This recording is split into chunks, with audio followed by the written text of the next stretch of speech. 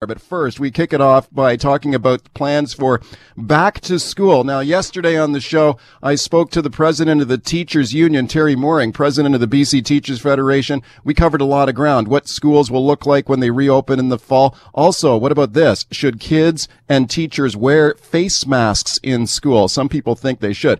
Okay, let's get the views of the education minister now. Rob Fleming, very pleased to welcome him back to the show. Minister, thanks for doing this.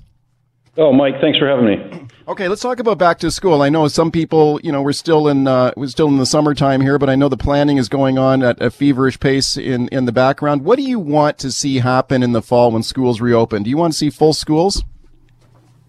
Ideally, we want to have as many kids back in the class as possible, and yes, schools at 100% capacity under new evolved health and safety protocols that'll keep them safe.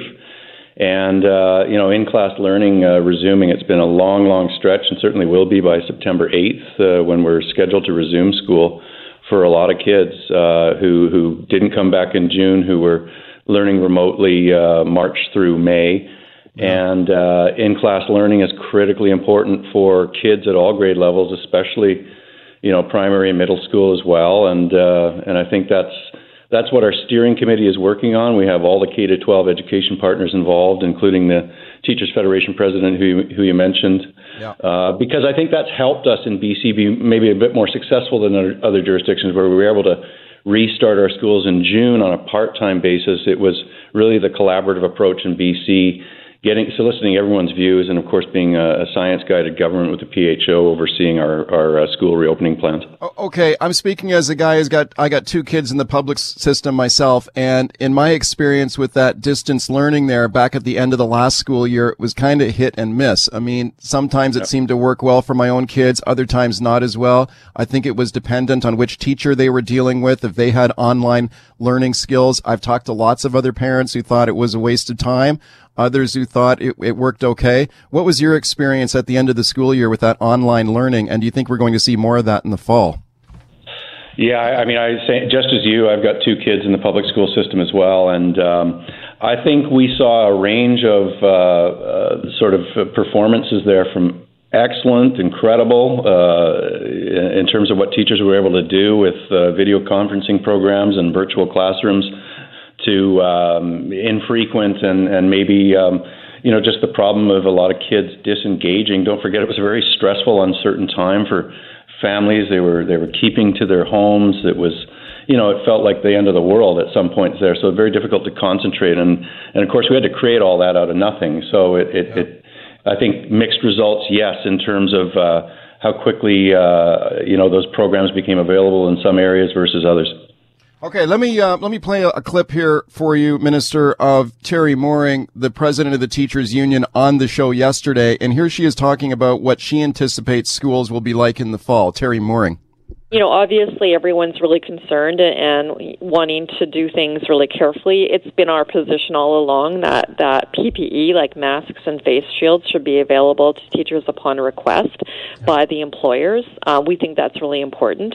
It's also important that we have smaller class sizes to ensure physical distancing and reducing physical contact. Okay, let's talk about masks and face shields she mentioned there. Will that be available in every school for every kid, every teacher? How's that going to work? Yeah, well, certainly what the ministry is doing is taking a lead role coordinating and ensuring that every school district, every school in every school district has the kind of supplies they need to have very strict hand hygiene rules in place to make sure that surfaces are cleaned frequently. We made it optional earlier, and we're looking at revising the health and safety standards, as I mentioned, but it was certainly optional earlier around masks and those sorts of things. We want people to feel comfortable and confident in the safety of our schools. The June restart, I think, was really successful in terms of keeping people safe, which was great. We're one of the few jurisdictions that were able to open schools at the end of the last school year, and I think that gives us a lot of momentum about how to refine and make improvements where needed when we have more kids back in school. Okay, let me play another clip here for you from the union president. Here she goes a little deeper on her views on face masks in school. Terry Mooring. more and more, both federally and provincially, there has been advice that PPE be worn, that face mask be worn. Again, we think it should be available upon request. That teachers should have it available. It was really important to us that the wearing. You think it should be optional then, though, right? Well, I think right now where we're going is that it needs to be provided, and it's not right now currently. Provided and optional, right? Like it should be available but optional. It should be provided. It should be an option for people to wear. Okay. I expect teachers and students both to be wearing PPE in September. Okay, so she says that she wants face masks to be made available but not be made mandatory. Do you agree? Is that what we'll see in the fall? Face masks perhaps encouraged or available but not mandatory in schools? Yeah, I mean, that's kind of where we left off. But as I say, we're looking at some refinements. I mean, you've obviously heard the provincial health officer adjust advice on masks around situations where, whether it's in the workplace or public places where physical distancing isn't possible at all times, like around transit, for example. And in situations around school reopenings, transportation, for example. Certainly, you're gonna see some consideration in our newly restated plan around masks and those sorts of things. Okay, but it won't be mandatory, though, right? No, and I think you're hearing that it's really not possible nor necessary for kids, for example, to be wearing masks all day during the school day. It's probably very difficult, one, to enforce, but also extremely uncomfortable and not necessary because there are other very important controls in place around COVID. But don't forget, there won't be any outsiders, quote unquote, which includes parents coming onto the school property. It will be a secure site in that regard. We're going to have kids kept to cohorts of children. So, in the event that there could be an infection, we can use the contract tracing system that we've developed in BC that has served our province very well to do that. I hope that does not happen at all, but those kind of precautions are built into the health and safety protocols that we have. Okay, now speaking to Education Minister Rob Fleming, you heard the union president there also talk about smaller class sizes. She thinks that's important in order to maintain physical distancing in schools. Is that on the table here? Like, if you're going to have all kids back in class, how are you going to maintain physical distancing during the day? Well, this is something we're talking to education leaders about, but I mean, the good news in our school system is that we have like one adult, either a teacher, support staff, per 9 kids in the school system right now. We have physical spaces that are available to move kids around. You saw outdoor education being a feature in the nice spring weather. Gymnasium's probably going to be different for physical education, so it can be repurposed, but schools were using libraries and those sorts of things. So, we have made significant investments and hired 4,500 new teachers very recently in BC, which has given us significantly lower class sizes already. So that's a good feature. I mean, we did that without knowing, of course, a pandemic was around the corner, but having had reduced class sizes, I think that helps us in terms of the physical distancing of desks and those sorts of things in schools. Are you confident that when the school year begins that kids will be back in school full time, or will kids be going back part time? We're going to make the announcement next week on what the stage we expect to be in for September 8th when school resumes. But we're, of course, going to have to keep our eye on exactly how well British Columbia performs for the rest of the summer regarding the pandemic. You've heard Minister Dix and Dr. Bonnie Henry express some concern that average daily cases have ticked up from the single digits to around 30. A lot of it is regional outbreaks, to be sure. But we want to manage, the new cases of COVID in BC, because that's really the key for safety anywhere. Schools, reopening other parts of the economy, and public spaces, all of those sorts of things. So I think the message we heard yesterday around some additional restrictions, tweaking where we are in the restart plan, Those are a lot of that is geared towards having a successful school reopening. We need cases down. We need COVID contained. We need to remain one of the best and safest places in the world to keep our schools safe. Okay, final question for you. Will there be hand sanitizer available in every school, and will there be soap in every school bathroom? Because it might be surprising for people to learn, but the union has complained that that's not always the case in our schools. Will that change in the fall? Right. Yes. Yes. The short answer is yes. There is a lot of hand sanitizer around. We have a central procurement supply hub for the school system to access as well. School districts have been buying it in large quantities. We have requirements for them to have it in significant stockpiles. And we're looking at adding additional portable hand washing stations as well, so that you're not going to have lineups around hand washing. All those sorts of things are part of the plan. Thank you for coming on today. Thanks for having me, Mike. All right, welcome back. Let's talk about no-fault auto insurance coming to British Columbia. Now, yesterday's show, we had Stephanie Cadieux on the program. She is a Liberal MLA. You may know that she uses a wheelchair, and the reason for that is that she suffered a catastrophic injury in a car accident when she was a teenager, and she had her own stories to tell about her own dealings with ICBC. She is opposed, as are the Liberal opposition, to no-fault auto insurance in British Columbia. She says she does not trust ICBC to take care of people who are injured in car crashes. She wants to keep the right to hire a lawyer and sue if she wants. Now, I got David Eby, the Attorney General, standing by here, but first, have a short listen to this. Here is the Liberal MLA Stephanie Cadieux on yesterday's show. I went through the tort claim process, which wasn't fun. Absolutely. Had to hire a lawyer and go through that process. It was not a fun process. And it's difficult. But it does provide a degree of closure. Instead, now people will not have that opportunity. They will just be told by ICBC what they're entitled to and what ICBC will cover. And they will have to go to ICBC for the rest of their life when they feel they need something related to their injury. Okay, Liberal MLA Stephanie Cadieux on yesterday's show. Let's get the other side of it now. My guest is David Eby, BC's Attorney General. He's the minister responsible for ICBC. I'm pleased to welcome him back. Hi, thanks a lot for coming on. Hey, Mike, thanks for having me. Thank you for doing it. What do you think about what the Liberal MLA had to say there yesterday? She suffered a catastrophic injury herself, and she says that she doesn't trust ICBC to take care of people if they're injured in car crashes. Your thoughts? Well, the concerns that she was bringing are not unique to her. I mean, I share those concerns about making sure that ICBC is held accountable. And so we've put a bunch of safeguards in place because the biggest challenge to this shift, and it's a pretty dramatic shift, where ICBC is no longer hiring lawyers for the at-fault driver to fight the person who's injured in court, but now has a legal duty to assist people in accessing benefits. The biggest challenge we're going to face is the culture at ICBC and getting it to a place where the folks who are working on this understand that their first job is to help people get better and rehabilitate. And so the safeguards we put in place are and I went over this with MLA Cadieux in the legislature for a couple of days. But the safeguards include the fact that it's not ICBC who decides what benefits you get or not. It's your doctor, it's your physician, your healthcare professional that says, look, this person can't work, or this person needs this or this in terms of rehabilitation. Their occupational therapist or someone else, and then ICBC needs to provide that benefit. And if they don't, then you can go to the Civil Resolution Tribunal and force them to. But the structure is one that's used in Saskatchewan and Manitoba to great success.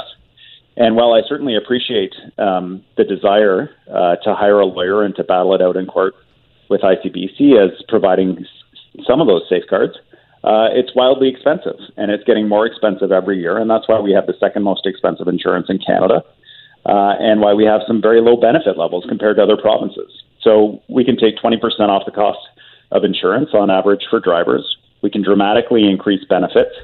But the way we pay for that is no longer spending millions, hundreds of millions of dollars on expert reports and lawyers for both sides and multi-year court battles. Yeah.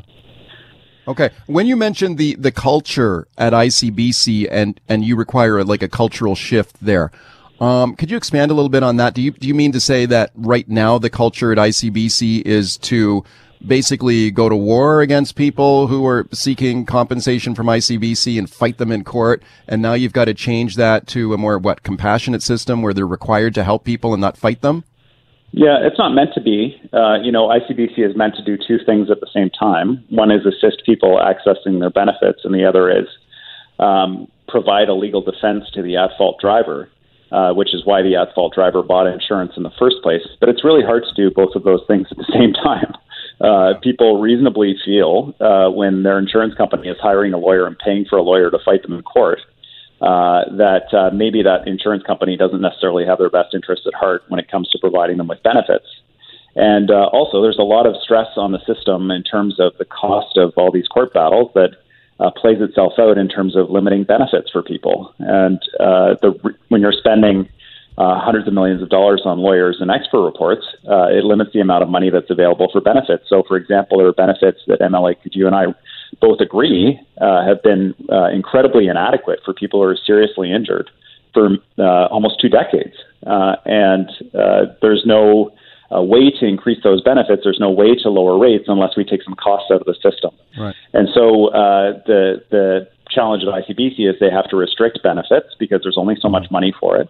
And they also have a legal obligation to defend the at-fault driver. Right. And when you put those things together, it just forms a culture that is not doesn't make the person who's been in the accident feel like the insurance company is helping them get better. It just doesn't. Okay, let me play another clip here for you from the Liberal critic here, Liberal MLA Stephanie Cadieux. And here she is talking about why she does not trust ICBC to take care of people. Here she is. Under this new system, they will need to approach ICBC with the need for a medical benefit, a wheelchair, for example, psychological counseling, medication, home renovations, anything that somebody might need. Income replacement because they can't work because they are now significantly injured. Whatever it might be, they will have to take that request to ICBC, and ICBC will decide based on regulations created by the Attorney General what they're eligible for and what they're not. And that will happen each and every time something is needed for the rest of your life. Okay. Attorney General David Eby, what do you say to that? Well, there's two parts. I mean, the regulations are being designed with doctors and occupational therapists and other medical experts. I'm not designing them. I couldn't pretend to know how to design a system like that. It's medical experts that are leading that. But more importantly, for people in the situation of a catastrophic injury that she's describing, where they're suddenly dependent on a wheelchair or need home care or they have to retrofit their home, the vast majority of expenses are pre-approved. That's how it works in Manitoba and Saskatchewan. You don't have to go to ICBC for every expense. And then beyond that, the challenge in our current system is if you're catastrophically injured, you need a couple things to happen. One is you need someone to sue. So if it's a one-car accident, you're out of luck. The second thing is the person has to have enough insurance to cover your expenses. And most people carry on average about $2 million worth of liability insurance. So when you take the 30% of the lawyer's fee off, that's $1.4 million, which sounds like a lot of money for the rest of your life. But that's got to pay for all your rehabilitation, all of your wheelchairs, retrofits, and so on. And people run out of money regularly. And when they run out of money, there's nobody to go to and ask for additional resources. With this new system, there's up to $7.5 million in benefits for people who are catastrophically injured.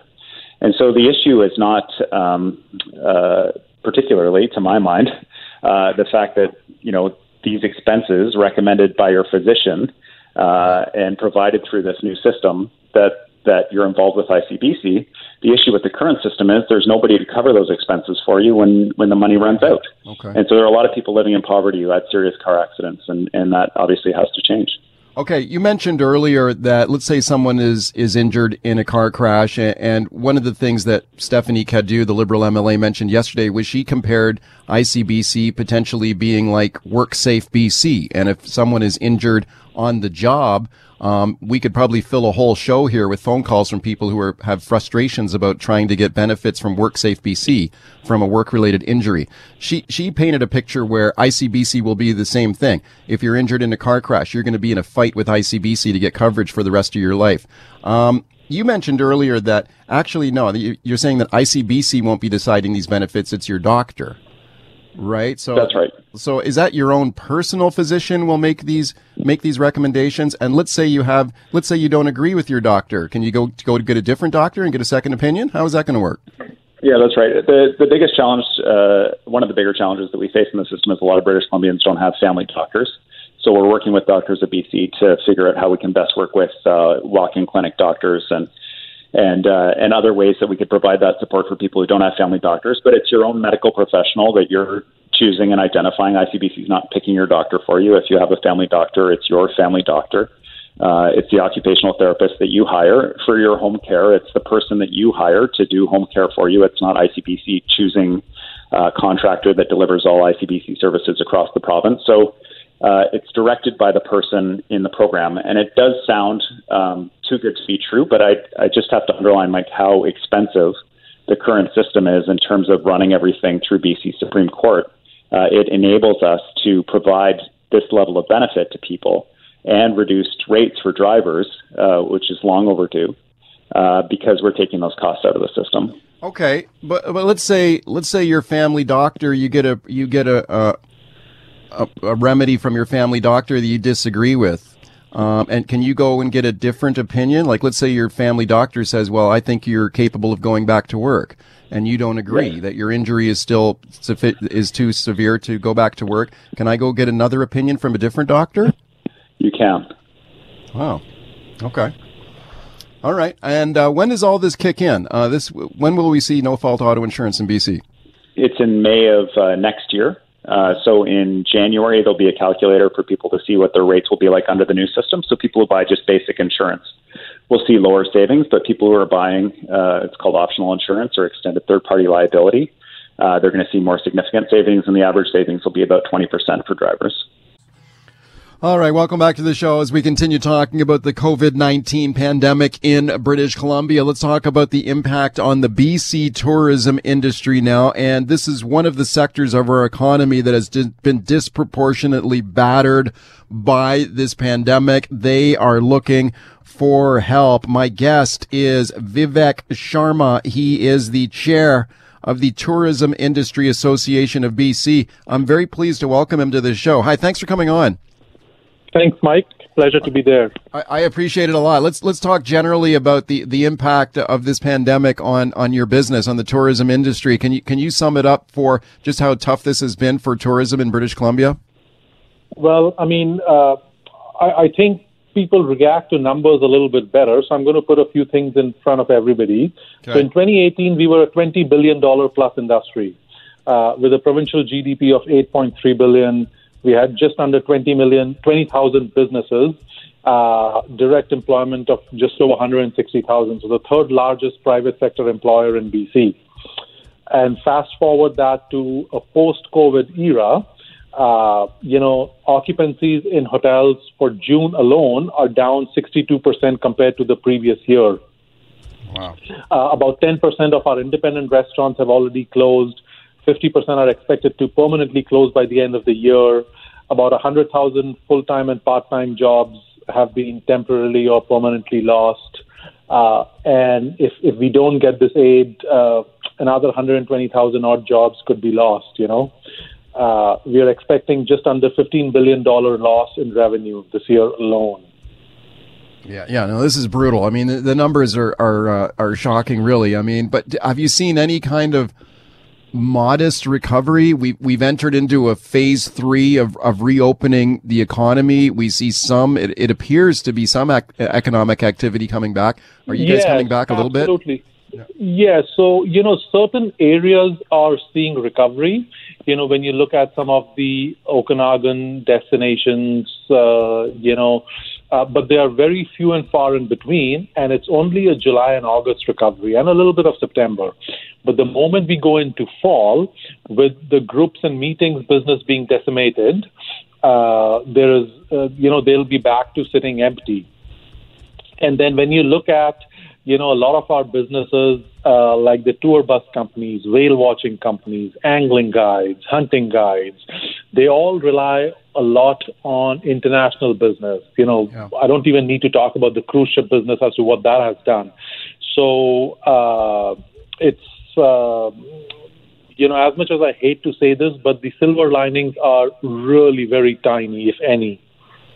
Yeah, I remember that we had Premier John Horgan a few weeks ago encouraging British Columbians, look, go on vacation here at home, do a staycation, go to some of these businesses that have been hurt badly during this pandemic, and let's try and keep them afloat.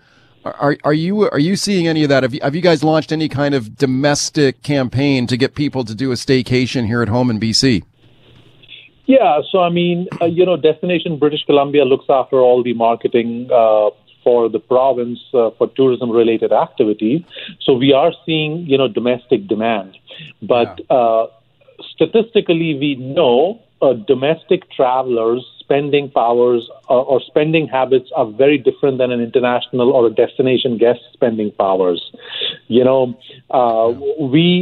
we live here, we are not going to go on a guided fishing tour because, as Canadians, we fish for a living, we do all these things by ourselves. So, yes, there is uptake in some sectors, but there are also multiple sectors where, there is no uptake or very minimal uptake.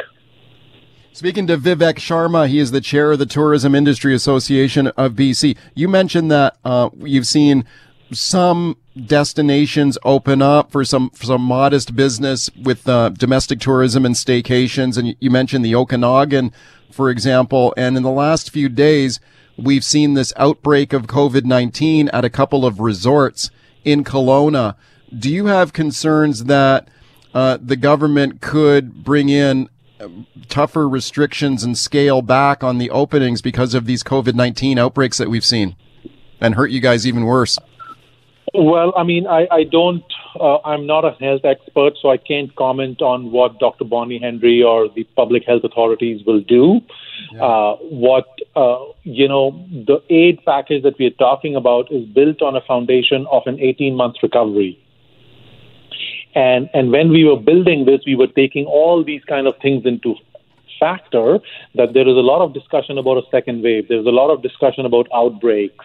And those are things which can potentially happen. So the aid package was built keeping all of those things in mind, that what happens if those kind of things kick in or if those kind of things happen. But do you think, like when you hear stories about a couple of resort hotels in the Okanagan where a lot of kids were gathering together in big groups and having a party, resulting in a spike in COVID cases there now and 1,000 people under quarantine, do you guys, are you confident as a tourism association that your member businesses are doing enough to keep people safe and following the rules and reopening safely? I mean, is that a message you're trying to drive home to your member businesses? I think, all businesses, not just tourism, but all businesses have taken utmost care, and health and safety of their staff, guests, community is of paramount importance. And this is safety right now, and has always been, is a two-way street. Businesses have to make sure that they have their protocols and practices in place from a health and safety perspective. And then we as guests and tourists have to be equally responsible. Just because I am not a resident in a certain community and I've just gone there for 2 days as a visitor, doesn't mean I change my habits, responsible habits, to becoming irresponsible, Yeah. So right. This is a two-way street that industry and communities and guests have to walk on it together. Yeah, I think that's critically important, because if we don't do that, then that's when you could see the government step in with tighter restrictions and scaling back the openings that we've seen already. And I don't think anybody wants to see that. Let me ask you about the assistance package that your association is seeking. You're asking for a large package of assistance for affected BC tourism companies. Tell me about that. How much money are you looking for, and what would be done with the money? So it's a $680 million package, and a big bulk of that is focused on what we call a working capital recovery grant of $475 million. The biggest challenge that the industry is facing right now is around liquidity. most businesses are at the end of the runway, if not already beyond that when it comes to cash in hand and liquidity. And the fixed cost, that is where the recovery grant will focus on, is help businesses keep paying for those fixed costs like utility, power, rent, insurance, things that whether you're open or not, they're piling up. $190 million is focused on what we call support for adaptation costs. So that would be helping businesses. We all know we are being asked to modify how we operate, bring in new measures, physical distancing, etc., and that all comes at a cost. Putting up plexiglass in the restaurants, putting up plexiglasses at front desks, arrival experiences, contactless deliveries. All of that takes money. So 190 million would be dedicated towards that, and the balance 15 million is for what we call support for developing resilient British Columbia-focused supply chains, so that the tourism industry has always been historically engaged in supporting local businesses, but re-engage and reinforce that even more, so that not only are we buying within British Columbia, but doing that is helping us re-energize the larger British Columbian economy. Right. Speaking to Vivek Sharma from the BC Tourism Association, we live in an era where there's a lot of government money going out the door to help individuals and businesses survive through this crisis. And we've seen some astronomical monetary numbers that are almost impossible to quantify in some degrees. Like we got $1 trillion deficit of debt at the federal level and billions of dollars in annual operating deficits for all levels of government. Still, when you talk about a bailout or an assistance package here for the tourism industry, $680 million is not peanuts. So what would you say to taxpayers who are listening to this show right now? How would you sell them on it? Like, why would you say that taxpayers should put up $680 million of their money to help your industry? I think to re-energize the economy, we have this saying, that you teach a person how to fish, he will never go hungry. But if you keep giving the person the fish, the moment you stop giving the fish, the person goes hungry. So when we put money back in the businesses, the employees can start coming back. And the burden on the government to keep paying those employees keeps getting reduced. Tax revenues start flowing back again. The contribution of the businesses in the local economy starts kicking back again. So it's a cycle that kickstarts the larger economy, and this is an investment. I wouldn't say yes, it is coming into the tourism industry, but it is into the larger British Columbian economy to eventually take the burden off the government and the taxpayers. Okay, would this be $680 million from the provincial government, or would the feds be involved here too? No, this is just from the provincial government. Okay. We are, What has been the response of the government to your request? Well, it's still very early days. This only went out on Friday, so there's obviously going to be a lot of consultation that's going to happen with the government. So we are not there yet, but we are hopeful that it will be received positively. What happens if you don't get help? What would be the outcome of that? Like, how many people would lose their jobs permanently? How many businesses would go under and never come back? Well, I mean, based on the numbers that I told you, there is not a distinct possibility. It's a reality which is staring in our face that we may potentially not have a tourism and hospitality sector in the next 12 to 15 months in BC. Thank you for coming on today. I'm hoping there's better days ahead. You're very welcome.